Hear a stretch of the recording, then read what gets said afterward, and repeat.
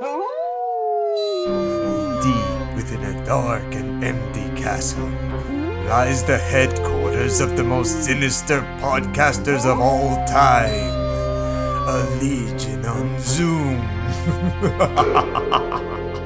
Welcome to our first Halloween episode. Mwah, That was a horrible laugh. That was terrible. But I'm trying my best out here.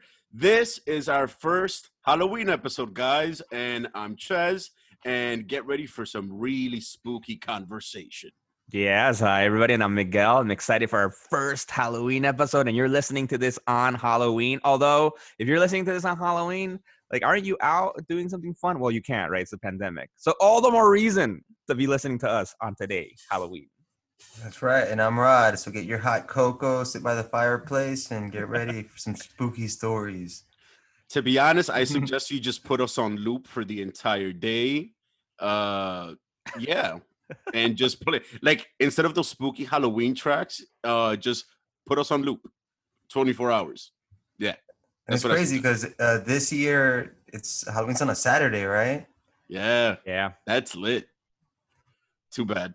It should have been lit. Yeah, like, but there's nothing really we can do, right? Like, nothing really big celebration we can do or anything. So it's like, I guess it's lit. Well, I mean, considering the fact that we did not have a podcast a year ago, but we have one now, we kind of get to have a concentration of conversations, I guess. Ooh, that kind of rhymed. If that, like, we've never really had before, which is a straight up all villains, all spooky, all bad guys, all the stuff that makes our skin crawl conversational episode. Guys, this is some pretty scary shit we're going to go through today. Probably even be traumatized by the end of the episode. We've never spoken about so much evil shit at once.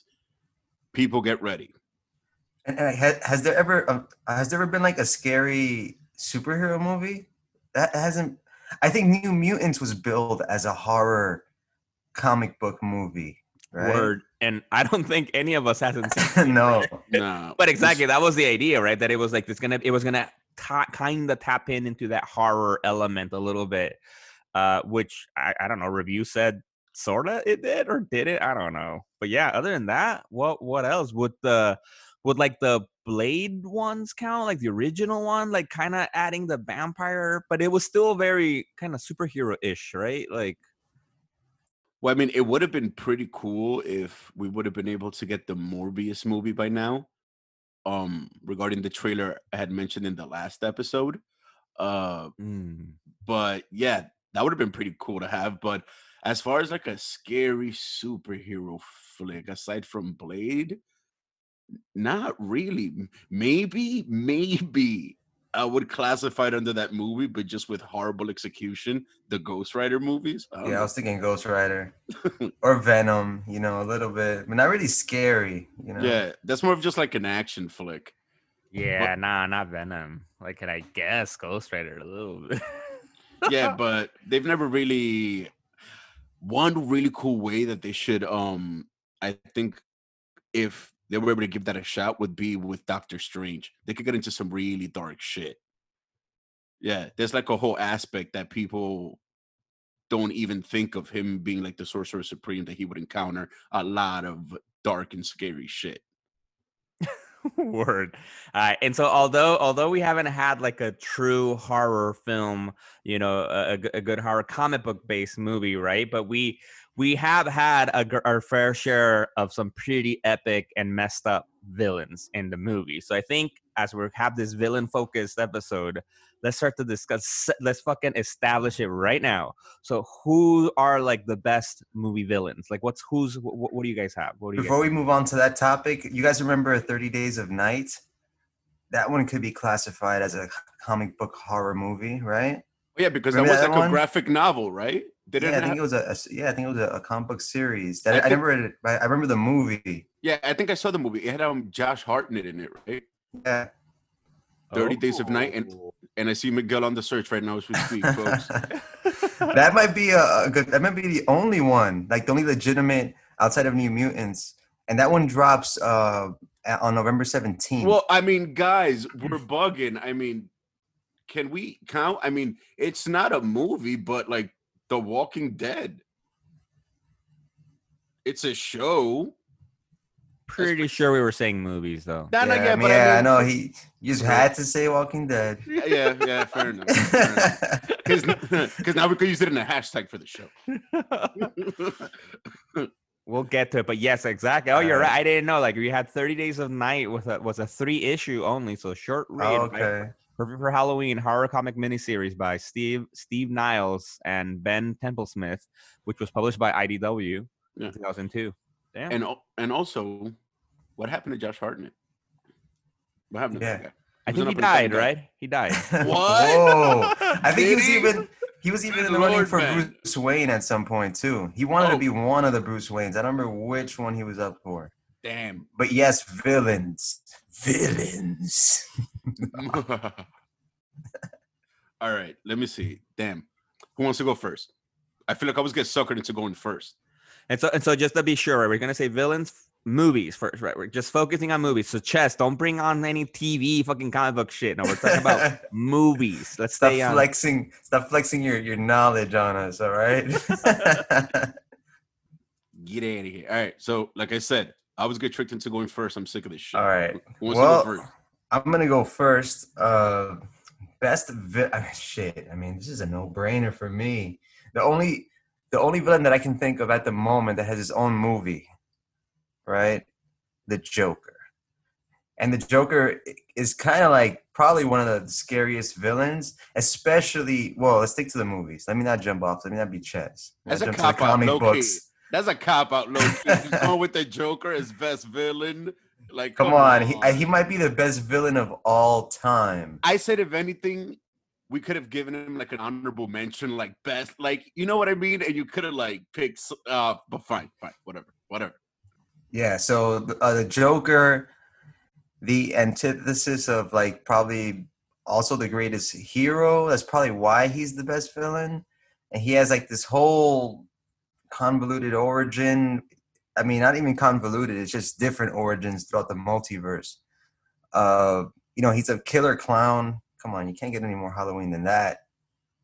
That's a good point. That's a good point. But that, but that was a little bit like you're right. He got his own. But so you're saying, are we? How specific are we getting? So are you saying that the best comic book villain was Joaquin Phoenix's Joker, or is it just all the iterations of Joker Throughout all the movies, I would say that, including Leto.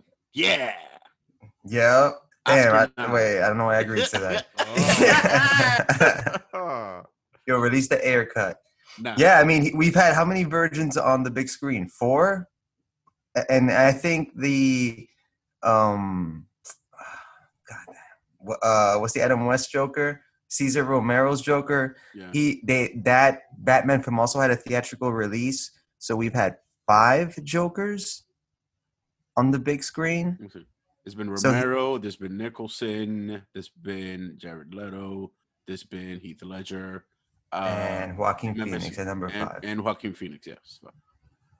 Yeah. Okay. And you guys know I'm going to lean Batman for everything I decide in my life. Like, you know. Exactly. Good to go. I think, Chess, you got to go next. Fine. You know what? As far as movies go, best villain, I'd have to give it to...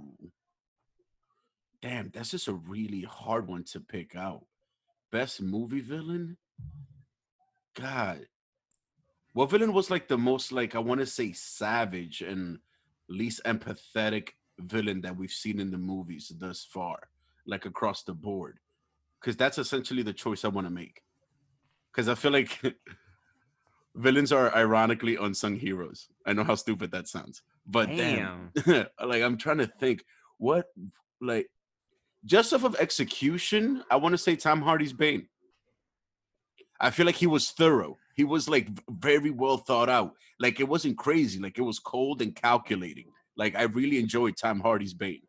Really? So, yeah. I, on the contrary, thought that he wasn't really that fleshed out. And I didn't like that about no. Not his story fleshed out. I'm talking about like his execution as far as his plans. Like, him being a villain, it was efficient. You know what I mean? Like it was on point. It was thought out. That's what I mean. Like, yeah, I enjoyed how he was a villain. Oh, hell yeah, he wasn't fleshed out. I wanted way more story. All we got was that scene where he got his ass kicked in the jail. Word. I actually, that builds off of what I was gonna say actually too. So I think we're all actually in a Batman fucking theme. Because for me, I was thinking in terms of the movies, and I'm trying to focus on a specific version of a specific movie, no? And I was thinking in terms of the villains, and that would fit the kind of thing that we're talking about today for Forever Evil. I was thinking Ra's al Ghul from the first Batman, Batman Begins. For me, he exact kind of for like what you were saying, because he was a fucking efficient villain. He was cold, heartless. He was ready to fucking destroy everything, bring Batman down, and I don't know. I liked it. Obviously, the runner-up for me would have been Heath Ledger's Joker, but like Rod kind of just selected all Jokers, so can't say that. Okay, just while we're at it though, like anyone want to give a shot at the worst movie villain? Like, can we all just try to agree on one or no? I got it. I'm gonna go with Jigsaw from Punisher Warzone. Remember that? That's it. I mean, it was like a comical off the top portrayal of him. Nah. Remember that? You guys remember Punisher Warzone with Jigsaw? Yeah, Dominic West of The Wire fame. That movie was hardcore. I do like that movie though. All right. I'll see your Jigsaw, and I'll raise you one Tommy Lee Jones Two-Face. Ugh. Damn. Yeah. I don't know what was worse, Tommy Lee Jones Two-Face or Schwarzenegger's Mr. Freeze. Like, they're all not okay. I'll put it like this: chill out. Which villain would you have enjoyed to see in another movie? Die. Both of them. We got to see Two-Face die, thankfully. I don't know, man. Batman killed him, right? He threw coins at him. I smelled the comeback, yo, because I don't know, man. On the low, yeah, but I'll say Tommy Lee Jones Two-Face is pretty bad. Actually, I'm gonna go, and I think for worst villain, I would go off of something that Ches recently posted on our. You should check our account. Ches did a wonderful, what's his name, Clancy Brown appreciation post, right? I think one of the worst villains we've ever seen was the Parallax, and what was his real name? Also, to the character, Hector Hammond. Yo, you took the words out of my mouth. He was the worst one. Like he was. I don't know. Fair enough. He's all like lame and like I want to be like you, Hal Jordan, and like I don't know, like it's kind of shitty. And then the Parallax design, I didn't love it. He didn't look like Parallax in the book. I don't know. I remember there was an issue in the Jeff Johns run where Green Lantern has to make a deal with Hector Hammond, and he's like, "All right, like allow me entry into your mind for 5 minutes." And then he's like, "Hal Jordan really needs his help. I don't remember why." And he's like, "Okay, cool." So then Hector Hammond goes in. And then he lives in one of his sexual memories with Carol Ferris. And then he's like all there like drooling in his chair, like jizzing and shit. He's like a MODOK kind of character. Big head. I'm like, yo, this character is so disturbing and sick. And like sad too. Like it's like, I don't know, because you're right. Like it is like a MODOK kind of thing, but MODOK's at least like, right, he's like a machine, right? And it's like, I don't know, and it's like more weird, but not in that disturbing, sad side as like Hector. And I remember reading that comic book too. It was just weird. I would go as far as to say like that MODOK is like a Hector Hammond with confidence, if you think about it, because like that's kind of like the point, right? That's why he's like such a big adversary to Hal. He's like, if you take away, I guess, even like all the gusto and like the will and like the lust for life and the confidence and even to some extent like the hubris and the zeal, you'd get someone like Hector Hammond who would go as far as to just want 5 minutes. Like, you know what I mean? As where MODOK, he's like a bit more, I guess, upright. Like he's more like aware of himself, you know? I guess that would be the difference. But yeah, damn, that's a pretty good choice. Damn. Okay, fine. So we agreed. Nice. Yeah, you know what? Yeah, fine. It'll be Parallax because I wouldn't mind seeing, just for the sheer joy of it, I wouldn't have mind seeing Tommy Lee Jones again as a kid in like another movie as Two-Face. But yeah, I wouldn't care to see Parallax again. Or at least not that iteration of Parallax. And I recently rewatched Green Lantern. I didn't think Parallax was that bad. It was just him in conjunction with Hector Hammond that made it weird. Exactly. That's why I felt weird saying Parallax was technically the Parallax part wasn't the worst part of it. It was the Hector part.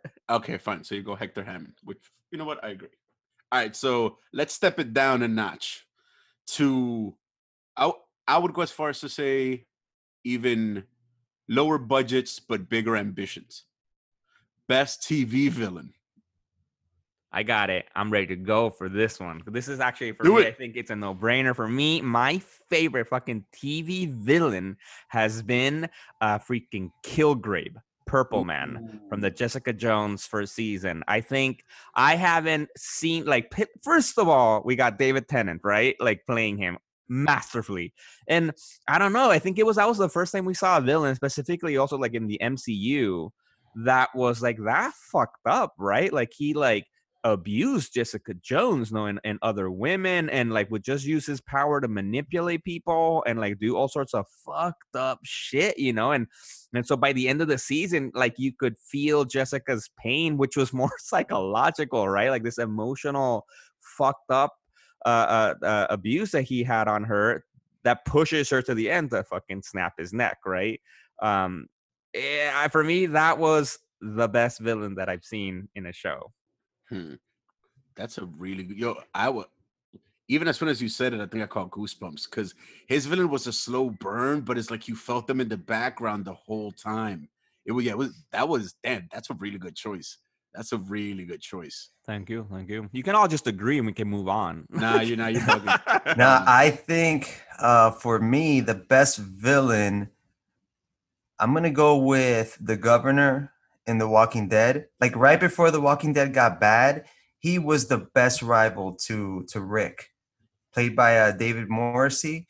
I thought, like, there's one season that ends with him like massacring a shit ton of like the people that live in his town or some shit, where he like mows them down with an automatic rifle.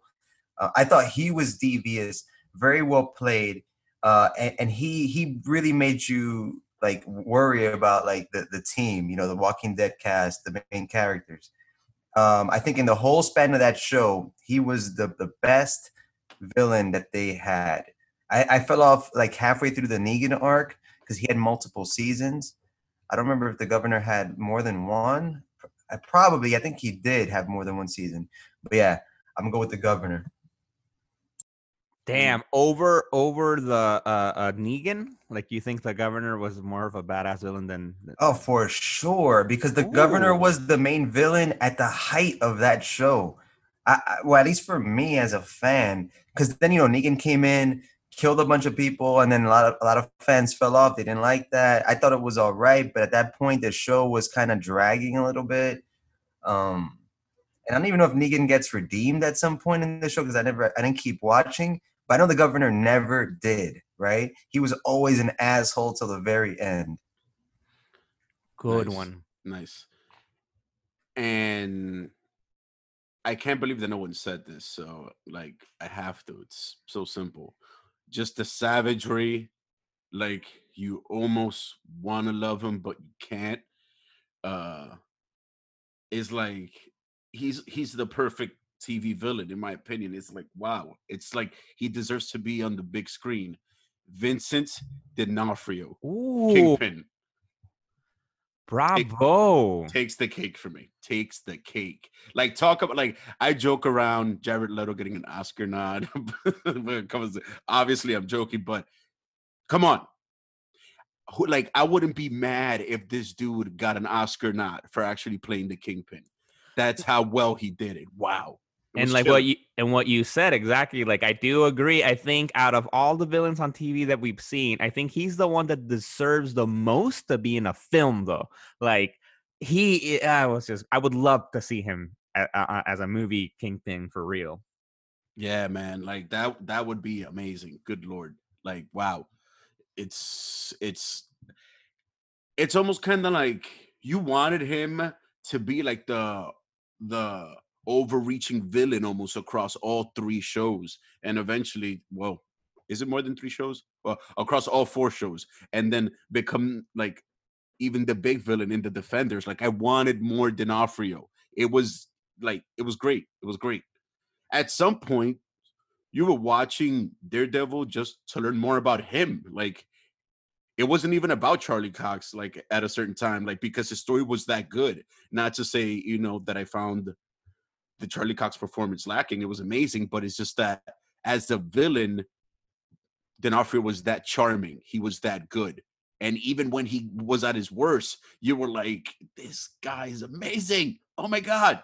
Yeah. That's my I don't know if I'd say he was charming. I don't think he was charming. He was an interesting character, of course, and masterfully acted, masterfully, like everything was great about it. Like I say, like what you said, I love how they went deep into his history, his alluding to his childhood, like the fucked up stuff that he's grown up, and then just how messed up he was, just how cold he was, how like he was like OCD-ish with some shit, right? Like when he was like we walking into his closet, right, and like it's all just this one color, and I just loved it, just so good. And like, and one of those moments when he actually shows emotion, right? Because for the most part he's just very calm and collected and like kind of creepily calm.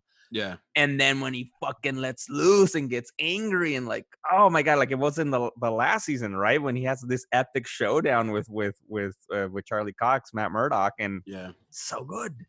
And I love the fact that they didn't skimp on showing like the one thing that's, I don't think it's an ability, but it's just part of his, I guess, his genetics, because he's not really a mutant, or is he? Just his raw strength, right? Like he's just a regular human, or he's always been in some weird borderline.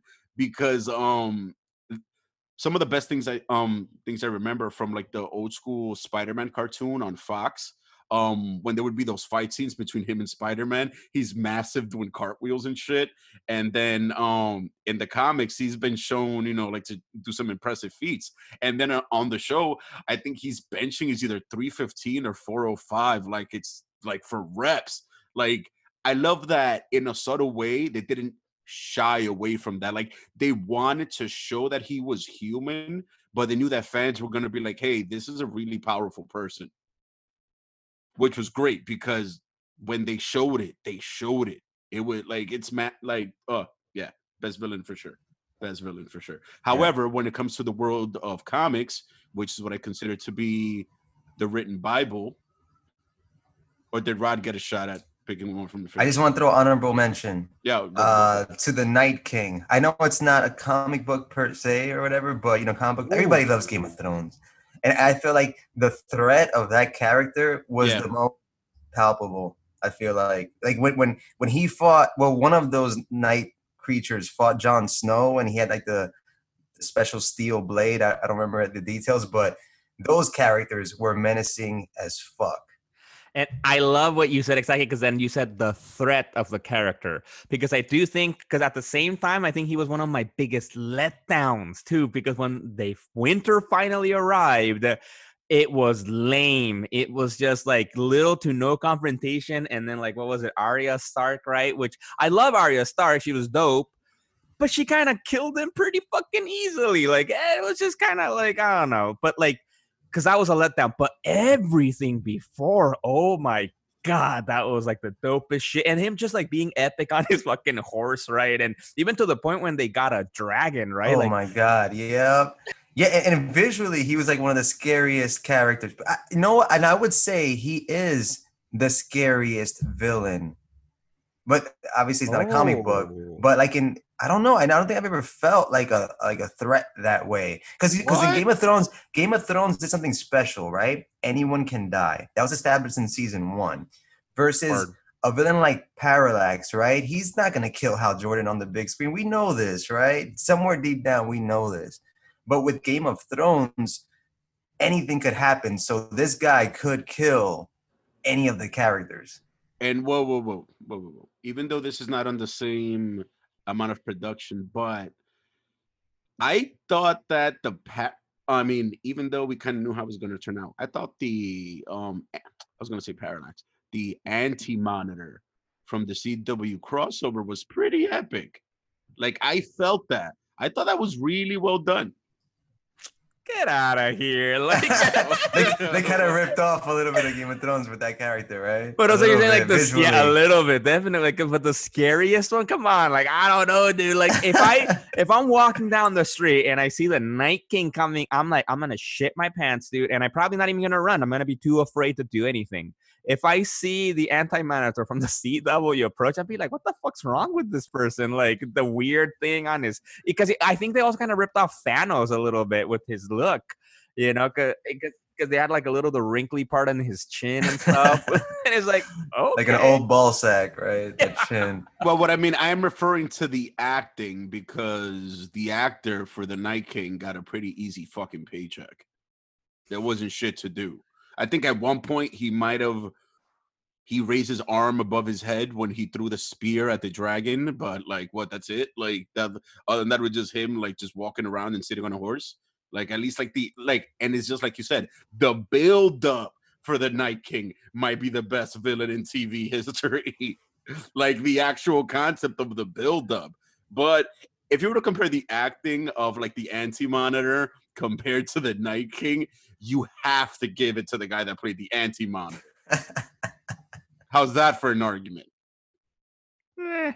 Exactly. Exactly. I rest my case. I've never heard. I never thought we were gonna say something about we were gonna have the words the good acting or like appreciate the acting and the Arrowverse in the same sentence. Like that's kind of, come on, the Arrowverse isn't known for savage. Well, I mean, all things are relative, like to an extent, are they not? And we are epic, so we discuss epic things. We dive in, we discuss, we dissect. The best actor in the CW verse is Matt Ryan as John Constantine. Constantine. John Constantine. Oh, wait. You know what? I was gonna say that's a pretty big conversation. Best actor in the Arrowverse, but I'll save that for another time because not best for right actors. now. Yeah, we kind of had a similar conversation. Oh no, biggest actors we did. Yeah. But like who did it best in the Arrowverse? Damn, that's pretty big. Yo, there's a lot of comparisons. Yeah, right, but we can't get into that right now. I do want to say shout out special because now that Rod said about the scariest villain on TV that inspired me, I want to go a little bit quickly back. Scariest villain in the movies. I do want to have to fucking say it's Deadpool from X-Men Origin, from like Wolverine Origins, because that was one of the most disgusting villains that I've ever seen. It was just gross. It was a horror to the character, to the history of the Marvel comic books. Disgusting. So that's my pick for. Yeah, like it was disrespectful to like reality itself. I get what you mean. like it broke the fourth wall of shittiness. Like, yeah, I got it. That's good. All right, now let's take the worst of the worst from the most honorable place, the written Bible itself, canon, the worst comic book villain. Woo! Good luck. Worst comic book villain. Can we start with best? Right, because like when you're saying worst, do you mean? Oh no, that's what I meant. Yeah, that's what I meant. okay. Like the most savage, right? Yeah, ruthless, you know, Oh, like most Hitler-esque, you know, like just horrible. Yeah, I feel like throughout the episode, just because like we're picking like the worst, like the best of the worst, context is gonna be required from time to time. Or the worst of the. Anyway. Yeah, exactly. I'll go first. I think that the worst. No, I can't even say the worst villain. It sounds like you're saying that they're terrible at being a villain. Okay, all right. The most savage one. I'm gonna go with best. The best villain. Right. The best villain for me, I'm gonna go with Superboy Prime, from Infinite Crisis, and then he showed up later on, like in the Green Lantern books and stuff like that. I like him because he's a Superman, but he has the mind of a child, right? Because he's young. So for the fans, he's from Earth Prime. Earth Prime's supposed to be like the real world. And somehow this comic book geek, I don't remember how, but I think it's through the Anti-Monitor or Monitor, he comes into the DC universe. Or I think it's tied into Crisis on Infinite Earths. Yeah. And then, he gets captured along with Golden Age Superman and Golden Age Lois. And in Infinite Crisis, they break free. Yeah, you remember that they broke free, and this was similar to what brought Jason Todd back to life. Right, because just quick correction. I don't think they were captured. I think weren't they kind of like saved when their universes died? And so they were right. they were living with the Monitor or something like that, like in this separate void world, you know. But then for whatever reason, which I don't remember, right? Then Superboy Prime wanted to join, and then he had good intentions at the beginning, right? I think to recreate the multiverse and stuff like that. Weren't they like in a pocket dimension that was created by that Alexander Luthor that wears that golden Yes, he was armor or some also shit like that? Yeah. Yep. That's like the good Lex Luthor of Yeah, Earth where he's the hero. Yeah. So pretty much the Superboy Prime, you know, he comes into the comic book universe and he doesn't have like the lifelong training with the powers that Superman has. So everyone is paper thin to him. And he goes on like a killing rampage at some point. Also, bear in mind that he grew up reading stories about the characters that he now lives with. So he has no sanctity for their lives. So when he becomes a villain, he's just unstoppable, right? Because he doesn't have the morality. He's not, you know, he's not hinged by anything. And it took like everything for the Green Lanterns to take him down. In that arc, I think that's after the Sinestro War. No, actually, that's during the Sinestro War, right? Because he becomes a Yellow Lantern at that point too. So yeah, Superboy Prime. Damn, that's a really specific choice and a A crazy, really good too. one. Yeah, it's a good. Yeah, because I remember reading through, I believe it was Infinite Crisis and all that stuff, or like, and just reading the panels with him, like when he was breaking reality and stuff like that, and when he was actually facing people, and I believe like when he broke out of Oa, where he had that cell with all the lanterns around them and like the Sun Eater, like those panels where like you felt like something big and bad was actually happening, like, oh shit, like you felt, you know, like a surge of excitement as you turned the pages. Yeah, that's a really good choice for Superboy Prime. Yeah, solid stuff. Damn. And also his suit is pretty epic. Yeah. Yeah, and especially I think the suit got better. Like I think, you know, as he got freaking more villainish. And I think what I loved about Superboy Prime too was like how they noticed they had gold in this villain, right? And then just found ways to bring him back into stories. And him being included in the Green Lantern stories were for me like some of the dopest shit. And because like what you said, because it's kind of like that old school story where like, what if Superman was evil, right? And it's but done differently, done very well, where he's like, fuck, like super, like I'm afraid about him. You know, he's really dangerous. Very temperamental, right? And like even the Green Lanterns, he just shreds them up. Like I think that what makes like a scary villain is how real their threat is, right? And I think his body count was wild. And I'm torn, essentially, on my choice. Okay, so I have a mental argument in my head. So I'll just tell you guys who I'm fighting between, and then I'm gonna throw and pass the buck and responsibility onto Miguel before I go. Let me see. So I'm stuck between Vandal Savage and Lex Luthor. All right, Miguel, go ahead. I'm still choosing. Damn, you just like left it like that for us to ponder. Yeah. Damn. All right, this is good stuff, man. You see what I mean? Like, no. No, because I don't want to pick just like who's my favorite villain, right? You know, because that varies. And because for this, I do want to think about it like who's been the most evil, like who's like fuck. Who really, really captures that. And I'm actually stuck a little bit among three, maybe really two villains. I guess I'll share. I'll share. So first, I'm thinking one of the villains that I for me is like one of the biggest is, and I've been, as you guys may know, I've been like really enjoying some Daredevil runs. Like I've been like going through since the Brian Michael Bendis run. I've been reading all the way up to where we're at now. And such good stuff, man. And for me, I don't know, one of the best villains has been Bullseye from just because he is evil. Like he's just evil. And like, besides just being a gun for hire and kills whoever he wants to because he's getting paid, he also really has it out for Matt Murdock and has gone out of his way to torture him, right? To really, really fuck with him. You know, like he killed Elektra, right? He killed, how did I forget her name? What's the main love of his life? How did I forget? Karen Page? Karen Paige.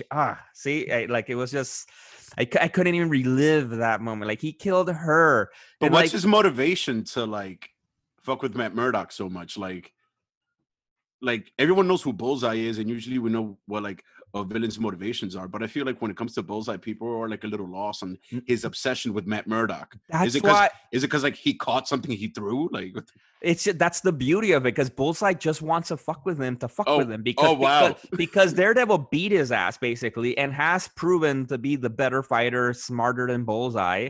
And so Bullseye's like, oh, fuck that. I don't like that. I'm gonna just fucking torture you because it's fun and I want to prove that I can do it. And it's like that level of just like sickness of that, man. Like, and there's been so many things back and forth. We got to the point where Daredevil almost killed him, and then while he was like recovering, he like basically kind of trained this lady Bullseye to then fuck with him, and had this very mental psychological attack on Daredevil. Like, oh my god, like I don't know, like Bullseye, because I want to see like a good Bullseye like that on the TV, because actually, in movies, right? Because the one we got in the movies by who's playing Penguin now, Colin Farrell, well, it was a little samey. Like I didn't love it. But for example, the Bullseye we were getting in the TV show, right? We were starting to get that, that you can tell he's sick. He's got these issues, but he's so deadly and like he's willing to do anything it takes. Like I don't know. For me, that could be one of my top villains. I think that could probably be my other one that I had. I was actually thinking the other one was Ozymandias. Ooh, because he's actually like the villain who did it, right? He also accomplished it. Like he Good just pick. yeah, good pick. He is indeed like amongst all villain, he's the golden child. like I'll never forget one of my favorite comic book panels in fucking comic book history is that one. Like I think this is the last issue in Watchmen, right? Where he's like telling like typical villain, that he's doing his tirade about like revealing his plan and everything he's doing, and like who is it, Owlman was his name, I don't forget, like he tells him like, why are you telling me your plan? We're gonna be able to stop you. And he's like a badass, like it's never done in the comic. He's like, why would you think I tell you my plan before I do it? He's like, I did this like 15 minutes ago. And then like cut to the scene of like the fucking monster already exploded in Madison Square Garden. I love that. Yeah, like that's crazy. Like it's kind of like he's had an answer for that answer, I guess, that a villain always should have had. It's just like you said, he is like, why would you tell us the plan before like if we're gonna be able to stop you? Why would you think I would tell you if I knew you'd be able to stop me? Like, right. Like that's the answer every villain should have always had. And like, damn, Alan Moore, you crazy Good pick. bastard. You crazy bastard. Well, yeah, damn, that is valid. Wow. And also, it's good to shine a light on, I guess, he would be one of the ultimate villains. Or hero. Yeah, exactly. Once again, Alan Moore, you crazy bastard. Dang. And it ties into Forever Evil, because Ozymandias is kind of like Lex Luthor or vice versa. Well, I guess Lex Luthor came out first, but Ozymandias was untethered by continuity of millions of comic books before, and Alan Moore just destroyed that storyline. One of the greatest, if not the greatest, comic book story of all time. Even though Alan Moore disavows everything now, even himself. He's like, my own work sucks. Fuck that comic book. I never should have written it. Shout out to the movie though, that Adrian Veidt from the movie. Yeah, the guy was crisp. So wavy. I mean, at this point, we've only had only 2 iterations of a live action Ozymandias, right? And I mean, come on, like it's an easy contest. Which version is better? Oh, I don't know. Oh, Jeremy Irons, come on. Yeah, I don't know. That wavy one from the movie, walking into Studio 54 with God, come on. The swaggers too. I don't know. We like Jeremy Irons here at the LOZ. I mean, I love him as an actor, but that iteration of Ozymandias is too wavy. Like you can't deny the supreme waviness of that iteration of Ozymandias. It was too on point. Like even though you knew he was the villain, you loved him. You enjoyed the shit out of the performance. It was great. Shout out to Zack Snyder's Watchmen. Word. Nah. Not from me. I'm not shouting nothing out for that. Yeah, that movie was a film. She was a masterpiece. And she was a commentary on the soul of the human condition. Jesus Christ.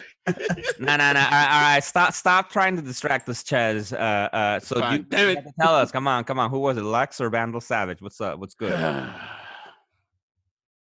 I'll have to say, and it'll have to be Lex. Simply based on the fact that I think Vandal Savage's immortality would allow him to be disconnected from humanity. I put some thought into that. And for those of you who don't know, check out the animated feature Suicide Squad Hell to Pay. Vandal Savage was a caveman from like before all history began, you know, like as you could imagine, back in like the cave days of cave people and whatnot, that came in contact with an alien meteor that crash landed to Earth, was given immortality, total invulnerability, I guess, to an extent. And he's always been this like background, bit of a puppeteer, dark operator throughout like the DC universe. And he just has blatant, straight up immortality. So he's always been around. He always is around. And he's responsible for a lot of crazy shit. And his background story has always been fascinating to me. But I think I would have to go with Lex just based on the fact that since he's a human, he knows the woes of humanity. And once again, I think I said this, I believe 2 episodes ago. Yeah, I think so. Where I was saying like, yeah, it's nuts. The fact that he can help humanity so much, and instead he's out here making fucking Gundam suits, trying to make a kryptonite bullet and shit, like, and all types of fucking crazy nonsense. Even go as far, yeah, like even fucking going as far as like to work with fucking Darkseid. Like, bro, why don't you try to beat Superman by being better than him, which is so easily to do? I mean, easy to do. That has been wrong. Yeah, like what the fuck? Like, yo, it's so easy. Like, it irks me so much that in his brilliance, he doesn't see the simple thing. Okay, you got Superman just saving lives. He's not out here fucking just getting rid of all world hunger, which you can definitely do with LexCorp. He's not out here curing diseases. Like, he's a hero, but Lex can be a messiah to an extent. He doesn't. And what I love too, there's been so many different iterations of Lex Luthor in the comic books, right? Like, I'm not incredibly well versed in Superman books, but I've been reading lately over the last few years more and more. And like, there's so many different versions, right? Because for example, I personally really liked I think it was a New 52 or mostly on the Rebirth side, where like he was like a good guy, sorta, right? Where they kind of like erased some of the past, like crazy evilness, and he was somewhere in between. And I'd like that, right? Because I also felt like, you know, like you were saying, he was that in the middle ground, right? Like, I think at any moment now he's gonna do something fucked up, right? But then you had, like, for example, from All-Star Superman, right, from the Grant Morrison run with Frank Quitely, that was just like that, you know, classic, like that Gene Hackman Lex Luthor, right, from the movies, like just exaggerated, right? Like his pure mission was to kill Superman, and like very like cartoonistic, but so cool though, still so cool. So like there's these different versions, and not to get into it too much then, because we should talk about this in some other episode. Then there's the Lex Luthor from the recent Justice League run, which was written by Scott Snyder, which we've talked about Scott Snyder here before. We love Scott Snyder. He was an incredible Batman writer. Not a very good Justice League writer, I felt. And the Lex Luthor in that story, because then it became like this whole thing about Doom, and like it was just a hot mess. And I hate that Lex Luthor. He was just a cartoony, not in a good way, cartoony Lex Luthor, just ridiculous and all about doom. Like every other word, like every other sentence included the word doom in it for real. I was like, yes, we know. Okay, stop it. It was dumb. But Lex Luthor is a good pick. And hey, wait. How come all that use of the word doom is crappy when fucking he does it, but then it's okay when Dr. Doom does it? Because he kind of does that shit too. Well, now it's different because Dr. Doom is referencing himself, though. Yeah, because he's speaking in third person, so it's a little weird, but it's in a different way. And like, but he also does the same thing as Batman and slaps it on top of man shit. Like, come on, like the Doom bots, the Doom this, the Doom that, and I am Doom. No, which is I'm fine with that. Like, you gotta stats. It's all about branding, man. You got to brand, man. But like this Lex Luthor was all about like the mission and philosophy of doom. Okay. So it kept saying, no, humanity wants doom. And remember, we're going towards doom. And like doom will prevail. Like, shut the fuck up, dude. Entropy. Yeah. Like, what does that even mean? Like, and I'm glad you mentioned Grant Morrison's All-Star Superman, because that is my favorite rendition of Lex Luthor across all mediums. damn, your favorite one.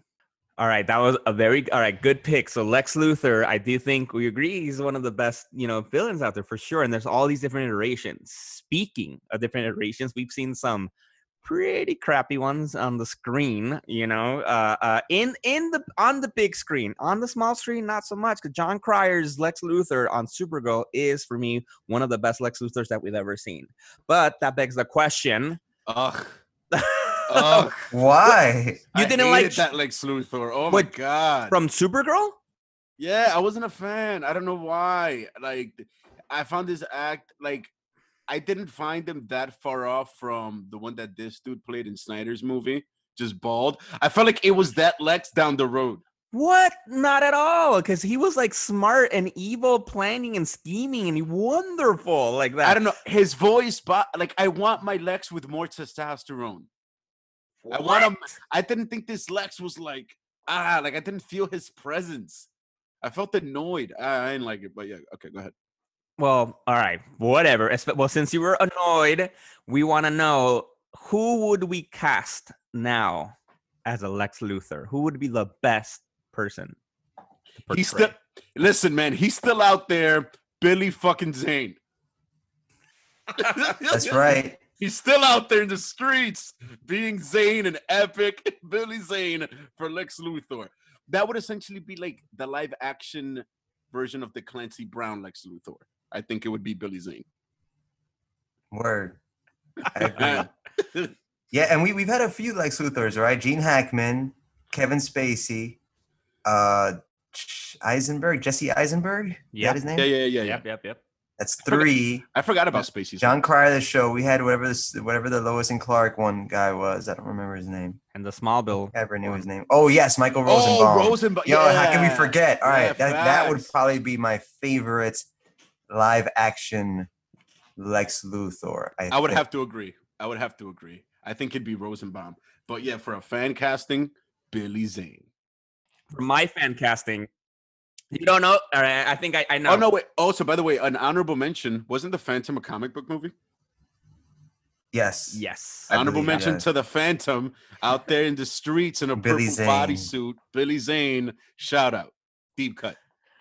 So I was thinking for my Lex Luthor fan cast, I'm gonna do like a little cheating here, actually, honestly, and take advantage of what's kind of already been casted. So I would love to see a live action Lex Luthor played by Giancarlo Esposito, the CEO of Bot Industries from The Boys, and who actually plays Lex Luthor in the Harley Quinn animated series. So honestly, I could see him being ruthless, cunning, incredibly smart, and maybe can be a little on hinge, off hinge, like that, because how we saw him in Breaking Bad, I think he would be a fantastic Lex Luthor on screen.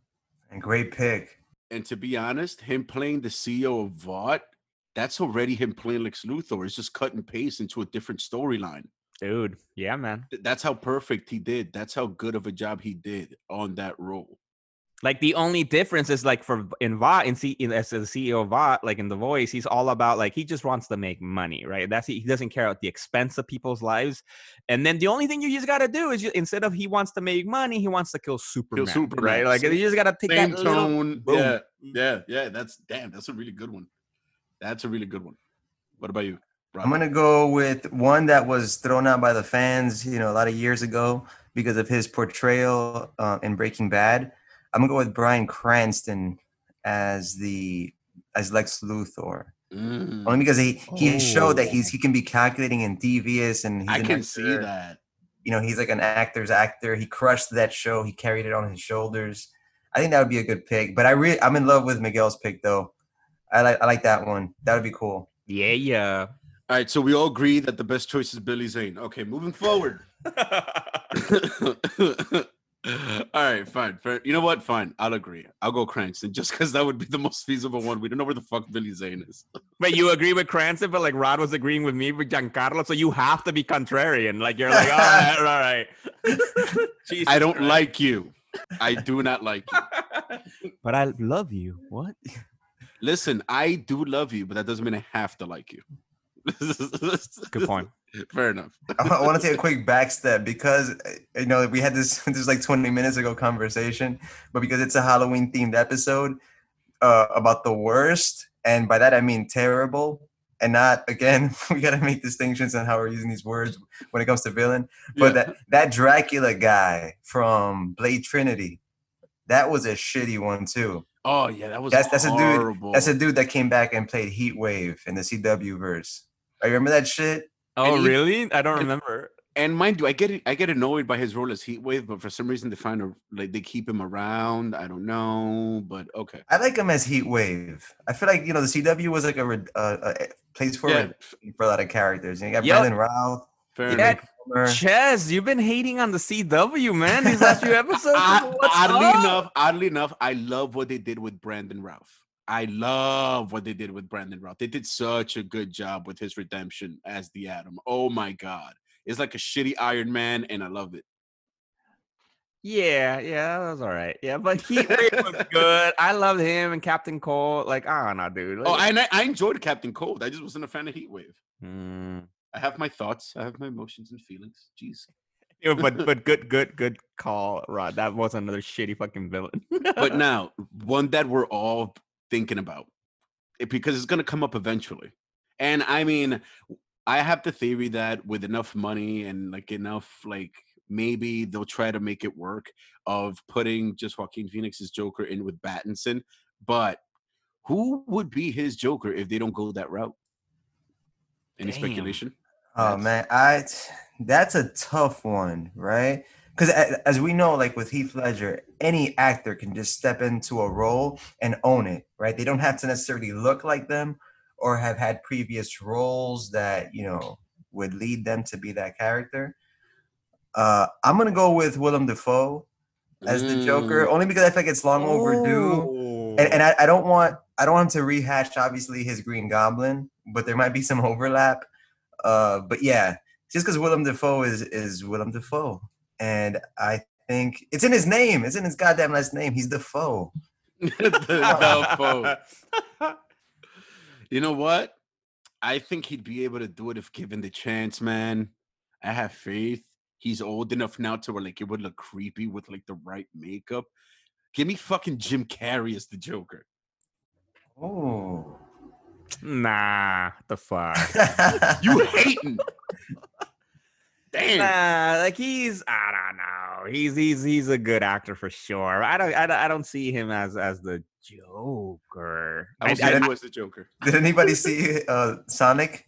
I know he was Dr. Robotnik.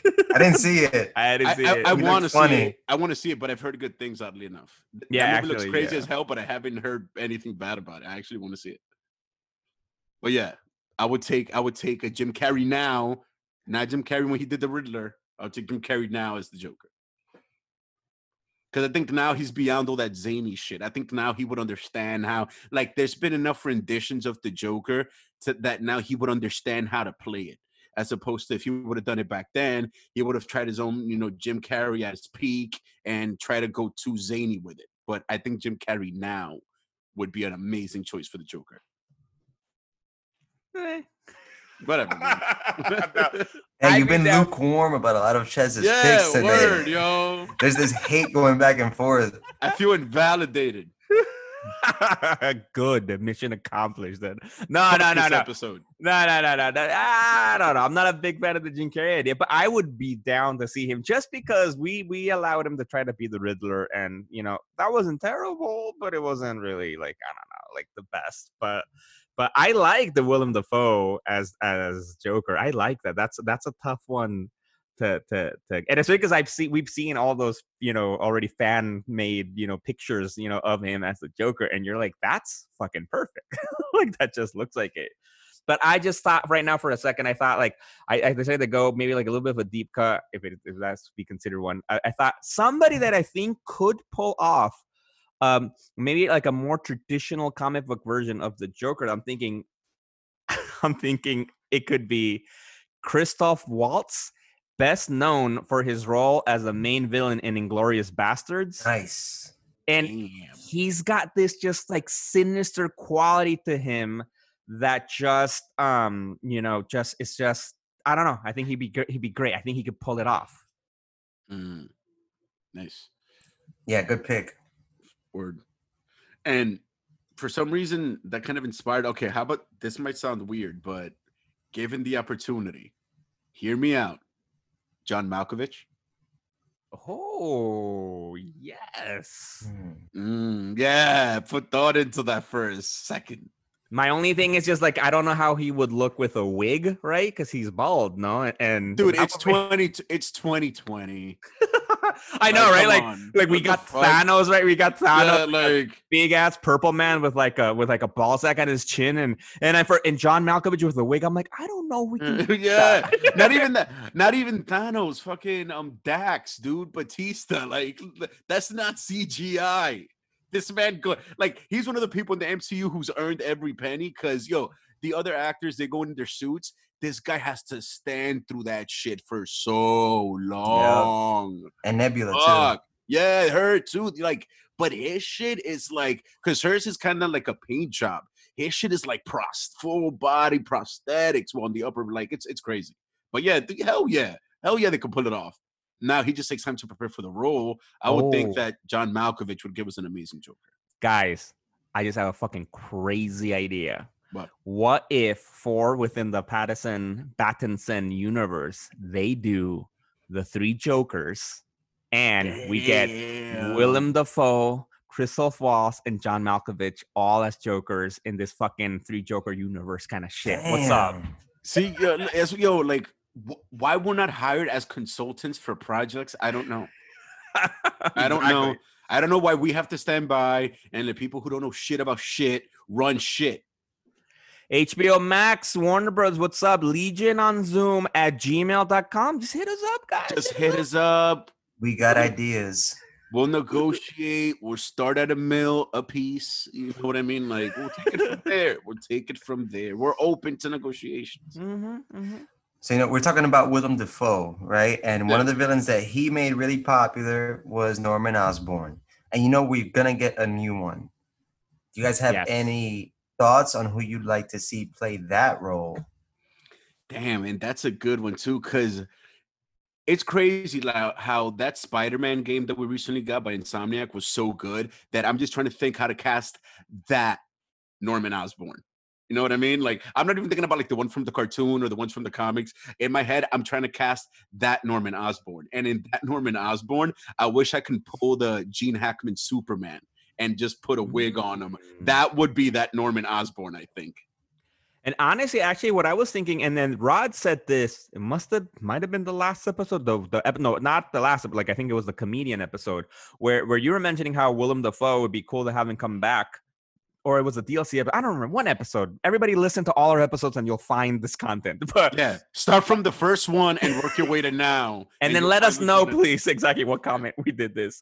Where you were saying it'd be cool to see him return as Norman Osborn, right? And Ches, when I was playing the Insomniac game, I don't know. I felt like that was Willem Dafoe, But like right now when you said the Gene Hackman Superman, it's like some kind of mix of both Willem Dafoe and Gene Hackman. Yeah. But damn. Okay, but if I had to pick a relevant choice, because Gene Hackman is not looking as spry as he used to. Damn. If I had to pick a current one, fuck. Like, I don't know. It's like I think all those like epic old like elderly like statesman types are like fading away. Like, it's hard to find somebody to put into that role now. You know what I mean? Like, damn, it's hard. I'll come back to me. I'm going to go with, and this might sound silly, but it's not. All right? So I want you guys to take me seriously. Okay. I'm going with Nicolas Cage as Norman Osborn. Woo! I feel like he would be dynamic That'd be wavy. and he'd bring something new to, I think he is kind of crazy in real life, and then he'll just bring so much layers to the character. And I mean, like, and also I wanted to talk about, we don't have to move right away, but Kraven the Hunter, it has been rumored for the new Spider-Man movie. And there are rumors circulating online that we spoke about the Spider-Verse comic book storyline in the into the Legionverse episode, about how there's like these interdimensional spider being consumers. Miguel, you might have a fresher memory of this storyline. I read it a while back, but that they're gonna fuse Morlun and Kraven and make Kraven an interdimensional hunter, kind of like the way Morlun was in the. I like that. I mean, I don't know if that's gonna happen. It's just gonna be. It could just be a crazy rumor, but I think it makes a lot of sense to do that since you're building up to a Spider-Verse movie, right? And for those fans out there that are curious, you can read all about Morlun's introduction to the Spider-Man lore from the controversial run by J. Michael Straczynski on Spider-Man. Not everybody loved every story, but this story was pretty dope. I liked it, and it was drawn by John Romita Jr., and then which was highly influential to the, I think it was Brian Michael Bendis who did the original Spider. No, right? Was it Brian Michael Bendis or Dan Slott, or both of them together? We gotta double check that. I don't remember. Anyway, but yeah, exactly. Which are just these like. They suck the energy out of spider totems and basically eat Spider-Man across the multiverse. That's pretty much it. And if they were to mix it with Kraven, that'd be cool. Yeah, and just one thing, if this is true, this rumor is true, then you can have, this Kraven, jump through the multiverse and collect his Sinister Six, potentially, right? Because if you're going to have 3 Spider-Men potentially on the screen at the same time, they got to fight a huge threat, right? And what bigger threat than the Sinister Six? We already know we're getting Jamie Foxx as Electro again. Again, this is a stretch, but why not have Kraven / Morlun, cherry pick his villains from the Spider-Man lore and get Willem Dafoe back as Norman Osborn. Oh. And I think I got my pick as Norman Osborn. I was stuck between one that made me laugh just as it flicked through my head, so I just go out and say it. This isn't my choice, but it was just a funny thought I had. Antonio Banderas as Norman Osborn. But what? But never mind. Like I said, it was just a thought. Tom Cruise as Norman Osborn. Oh, I like Yep. You see? Damn. There's a method to my madness. Yes, I'd see that. Yeah, Tom Cruise as Norman Osborn. I see it. I can see the voice, the arrogance. I see the bravado, the hubris, the scenes in the lab. I see that shit. I see him as the Goblin. Fuck, Tom Cruise. Yep, especially since, like, in my Spider-Man theory, when I ranted in the Spider-Verse episode, I think that, being that he needs a new mentor because Tony Stark is gone, I see a relationship being formed between Norman Osborn and Peter Parker. And, for the fans out there, Tom Cruise was gonna be a Tony Stark at some point. Have him bring those, whatever elements he had contrived at the time, have him bring it to the Sony Spider-Verse and be that world's Robert Downey Jr.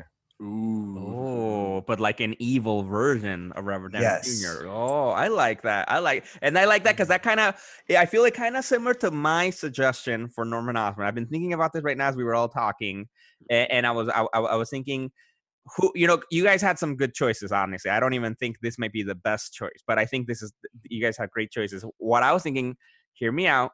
This is probably really, really fucking just, fan dreaming, but what about a heavy hitter like Christian Bale playing Norman I was Osborn? thinking about that. I thought about that, like that legit passed through my head. Imagine that. See, good, man. Exactly, man. Like, imagine that American Psycho, yeah, like building it, connecting it with like a Bruce Wayne, his Batman kind of like epicness. Like, I think he could pull it off. But with more swag and more joy to it than that weird, slightly murderous rage he had underneath the entire time. Mm-hmm. And since you guys mentioned it, because as soon as Rod mentioned the name, these 2 castings popped in my head. One I've always had, one I kind of just thought about. For Kraven the Hunter, first choice I've always had in my head, Tom Hardy.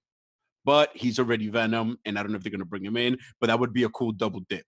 It's Tom Hardy as Kraven the Hunter. That'd be wavy. Second, we mentioned him in our last episode, Joe Manganiello. That would be like he is Kraven. If there was any fucking casting, that'd be Kraven the Hunter. Like aesthetically speaking, this man is Kraven already. Like, come on now. If anything, the aesthetic of Kraven is essentially the same aesthetic as Deathstroke with just some salt and pepper hair. If anything, they look a lot alike, I guess, in their build, the way they're like they are. Joe Manganiello is fucking Kraven the Hunter. Duh. Not bad choices, man. Not bad. I think for me, for Kraven the Hunter, that I would think actually just because I don't know if you guys saw this. There was rumors that actually were started by this person that apparently Jimmy Kimmel was cast as Kraven the Hunter. Oh, and you know what? Out of here. I'm with it. Fuck it. Nah. Nah. It was obviously a joke because he's the one that started up, right? You saw about that? No, I think I've heard about that though. But yeah. But for my Kraven, I'm gonna go with Carl Urban. Ooh. I'm gonna have him come back. Yeah, Pretty much the same way he looks in That's The Boys. Billy Butcher, yeah. Just have that. Pepper and some more. Just have him come back as that. Shit, he's pretty jacked. One. I don't know. I think in one of the episodes in season 1, I think he was shirtless. That guy. I want the fucking Kraven the Hunter from the old Spidey cartoons. That dude is fucking jacked. Keep him the same look as Billy Butcher, just like you said. Throw some fucking salt all up in that pepper with the hair. Put him on a cycle or 2 of steroids. Put him through some powerlifting, and boom, you got your fucking Kraven the Hunter. I want him to be like savage. Like I want him to look like a scaled down version of Venom. With like chest hair, muscle, and all that shit. He wears fur. Yo, he's mad politically incorrect. He's toxic. Facts, he wears a lion's head as a vest. Like there's so much wrong with that. There's so just not okay. Kraven the Hunter is life. And aside from Jimmy Kimmel, my actual fan cast that for Kraven the Hunter, I think I would go with one's an obvious one that I don't think I'm surprised none of you guys mentioned it, but I don't think we would ever see this. I'm thinking one, Jason Momoa would be he could do a Kraven the Hunter. That's I can do. The other person who I think now that you guys were describing the look, he might not be able to rock the look completely, but I think I'd be willing to give him a shot at it. I would like to see Pedro Pascal as Kraven the Hunter, from The Mandalorian, Maxwell Lord from the upcoming Wonder Woman movie. And that's it. Yeah, I like that. That's the one we need. Right? Sony, take notes. Yeah. Again, also he'd have to beef up, but I can see that shit too. It's just because Kraven is fucking massive, Like, and I've always loved that about the character. Like he is an animal. Like he's agile but quick. It's like it's Bane without the venom. It's like yeah. But damn, those are some valid choices, though. Yeah. Yes. Yeah, like there's we had this was a Halloween themed episode. We talked a lot about villains and things like that. And I don't know how you guys are gonna spend your Halloweens, because obviously we can't go out trick or treating like we really want to. We can't put on our costumes like we really want to. So what are we gonna do? I would recommend checking out the Deceased comic book written by Tom Taylor. I really dig it. I think it's a great horror book. And I think that one, that comic book actually does kind of set like the stage for fear. I haven't read many horror comic books, because I think the comic book page isn't very conducive to horror. Maybe it's just me. But I found that this one was good. And I'm also going to recommend Severed by Scott Snyder as another read. Ooh, which one's that one? That is a horror book that he did, which is pretty cool. It has like Stephen King vibes to it. Oh. It's a mini. It doesn't run forever, but I really enjoyed it. I think the first issue is free on Comixology. So if you want like a little indie book, horror book, check that one out. Yes, and do you want to? I haven't finished Deceased, but you want to give a quick, what's it about? So in Deceased, I think that the anti-life equation, right, is like, I don't know, this weird thing that Darkseid is after, right? Because I don't know. That's so complex, that storyline. I know Grant Morrison has taken stabs at it before, but the anti-life equation is what's going to, I don't know, bring balance to the universe. I guess similar to Thanos. I'm not sure. Oh, what, like in But Final Crisis? Right. No, but I think the yes, anti-life equation allows him like control over all life or something like that. And right. Yeah. So he infects with this brain worm, like this, the anti-life equation. He infects Earth, and whoever's looking at a screen, similar to like, what is it, a Bird Box or whatever, right? If you look at a Yeah. screen, you become like this. And they do a really good job at making these guys like Dawn of the Dead level zombies, where they shred each other's faces. You Yeah. know, like the pain of being like this zombified anti-life creature. So this disease infects the DC universe. Everyone's dying. You know, it's outside of continuity, obviously, and you see the heroes dealing with this like all-consuming threat. So I dig it. dope. All right, and I'm going to suggest, and I might even do it myself because it's just a quick 4 short tomes, and just to prove Miguel wrong, I'm about to read a whole bunch of credits right now, really quick. I recommend you guys read the Crimson comic book from artist Humberto Ramos, which we've tagged in a character post that I did, I believe, a few weeks ago on our IG page. Once again, by artist Humberto Ramos and by writer Brian Augustine, based on story concepts from A.G. F.G. Hagenbeck and Oscar Pinto. The series ran from May 1998 to February 2001. It was about 24 issues. It came from Cliffhanger and Wildstorm at DC Comics. If you guys can find that in the Comixology app, that would be an awesome Halloween read. It has to deal with like the end of the world and angels and demons and vampires. It's a really cool, I guess, Halloween adventure to go through in your mind. It's a really awesome read, and I keep mentioning it because it's so good. If people don't believe me, just wait until you give that shit a shot. Wow. And of course, I'm also going to do my usual annual tradition, and I'm going to watch the Nightmare Before Christmas, which is one of the best movies ever made. Shout out to Tim Burton. That is a Yes. masterpiece, and it is fucking timeless. Yo, I love that movie. All the songs in that movie were fantastic. That's good. And that's a good recommendation. Yeah, Crimson was good. I didn't read the whole thing. I think I read some of it when it was coming out back in the day. And come on, how can you not love Humberto Ramos? Like, he's an Yeah. amazing artist. Like, that's dope. All right. And also, I read credits. Yeah, you read mad credits there. Good job, man. Good job. Yeah. And my recommendations for Halloween reads and Halloween activities, I think I have 2 suggestions. One is like, if you want, because like I think Halloween is known for, I think, 2 things, right? You get the samey, crazy, spooky but ridiculous shit, right? And then you also get the true like horror fucking shit, right? So for more on the samey, just fun kind of adventure stuff, I recommend reading Marvel Zombies, and especially the first 2 series of the Marvel Zombies, because if you guys might not know, you guys probably know, but I mean, like, the fans out there might not know that Marvel Zombies was written by one of the best zombie writers out there. This is by Robert Kirkman. All right. Like, one of his basically very few things he ever did with Marvel. So it was Robert Kirkman, artist Sean Phillips, and the 2 series. And then there's plenty of spin-offs of Marvel Zombies afterwards. But I think the first 2 were fun.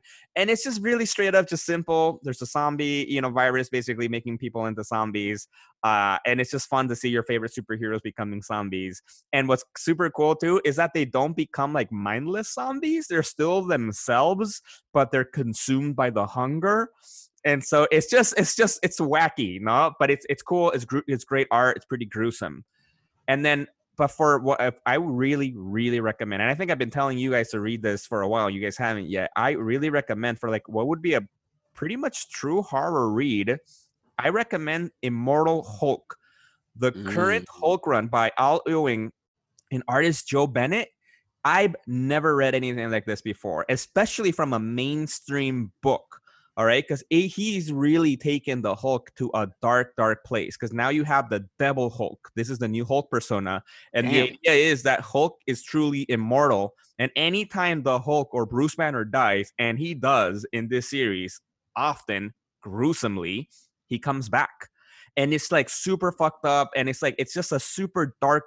And Joe Bennett's art is incredibly gruesome. Like it's just so disturbing in an almost beautiful way, but it is like intense. And I do recommend at least read the first volume. That will be a good Halloween activity, and check that out. Yeah, and I want to make another recommendation, real quick. Swamp Thing, I think, is running on the CW right now. I think that one, they went for like a John Carpenter, like Ches mentioned a few episodes back. With that first episode, it was really good, really gory, gruesome shit. I was not ready. I think that would be a cool. If you haven't seen it already, it was a gem from the now soon to be defunct DC Universe streaming service. Agreed. Check that out. And also, just before we go, I want to do one quick honorable mention to, I guess, the one character who, in my opinion, is like the Jack Skellington of comic books in a way. And I noticed that we hadn't mentioned him in a way, but like being scary is part of this whole theme. And I'm not talking about Batman. Shout out to Spawn, created by Todd McFarlane. Yo, bravo. Nice. Yeah, like how dare we? Yo, and I've actually never really read Spawn. Like I think I did years ago a little bit, but never really. And it's been one of those books that I would love to, but it's like you mentioned, kind of like with X-Men, like it's a massive history, right? Like I don't even know where to begin. Well, I mean, first off, shout out to Michael J. White, who played the live action Spawn in the movie, and also a shout out to what's his name? I forgot, the extremely funny actor, stand-up comedian, that he played Clown. It's on the tip of my tongue. I'm a big fan of his. He did Leguizamo. John Leguizamo. Thank you very much. Shout out to John Leguizamo, who played I said Clown. Yeah, the Clown. Yeah, and Michael J. White in the live action movie. But the most in-depth experience I've had with Spawn, I guess, would be in the old school HBO series, which was not good. So shout out and deep cut to Spawn on this Halloween episode.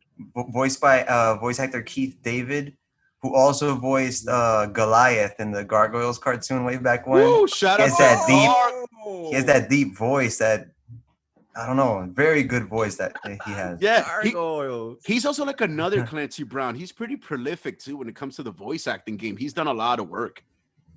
That first season of the Spawn animated series on HBO, man, that was so good. And I always laugh because in the beginning you get a little intro by Todd McFarlane, and he's so young and pristine. Yeah, and it's just cool. That's like, oh man, like a time warp to see that.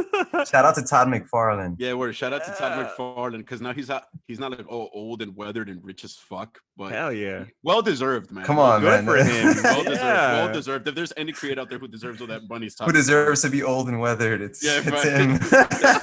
and happy. But yeah, like, yo, shout out to fucking Spawn. Like I said, I feel he's like the Jack Skellington of comic books. He's the king of Halloween when it comes to all things comic related. And yeah, on that note, I got one more shout out. Oh, go for it. Shout out to Solomon Grundy. Born on a Monday, christened on a Tuesday. And I think he's in Long Halloween. I think he's in that. Yeah. That storyline.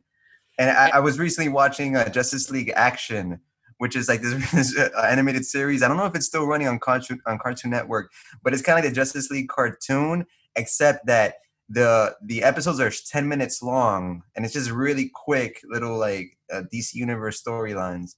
And they have a really cool like Halloween themed episode called Zombie King right now, which has Solomon Grundy versus Swamp Thing. Just want to throw it out there. Damn, that's dope. Damn, those are some good recommendation, guys. I think we got plenty of activities for Halloween. Yeah, word. And also just one more. We had just started reading it, but just a quick mention to The Long Halloween. It's a great Batman story arc. And Rod had just mentioned Solomon Grundy, which he's actually on the cover of the second chapter that Miguel and I think just got up to. He's like the first image there. So just based off a title, only a few issues in. It's like 15 issues long. It's on Comixology. You can borrow it if you have unlimited. Amazing storyline so far. Don't want to give any spoilers, even though it's old as fuck. But hopefully we'll discuss it sometime down the line. Yes. All right, guys. And on that note, we have such fear in our hearts and such terror crawling in our skin. I'm going to go just try and snuggle under a blanket, do some reading and do some watching. I'll check you guys out later. Peace. Brr. All All right, everybody. Peace. I know. We're the Legion on Zoom, everybody. Bye. Chaz. Miguel. Peace. Legion on Zoom, starring and produced by Jose Perez, aka Chez, Rodney Martinez, and myself, Miguel Arce. Please subscribe on wherever you get your podcasts and leave us a review on Apple Podcasts or shoot us an email at legiononzoom@gmail.com. And don't forget to follow us on social media at Legion on Zoom.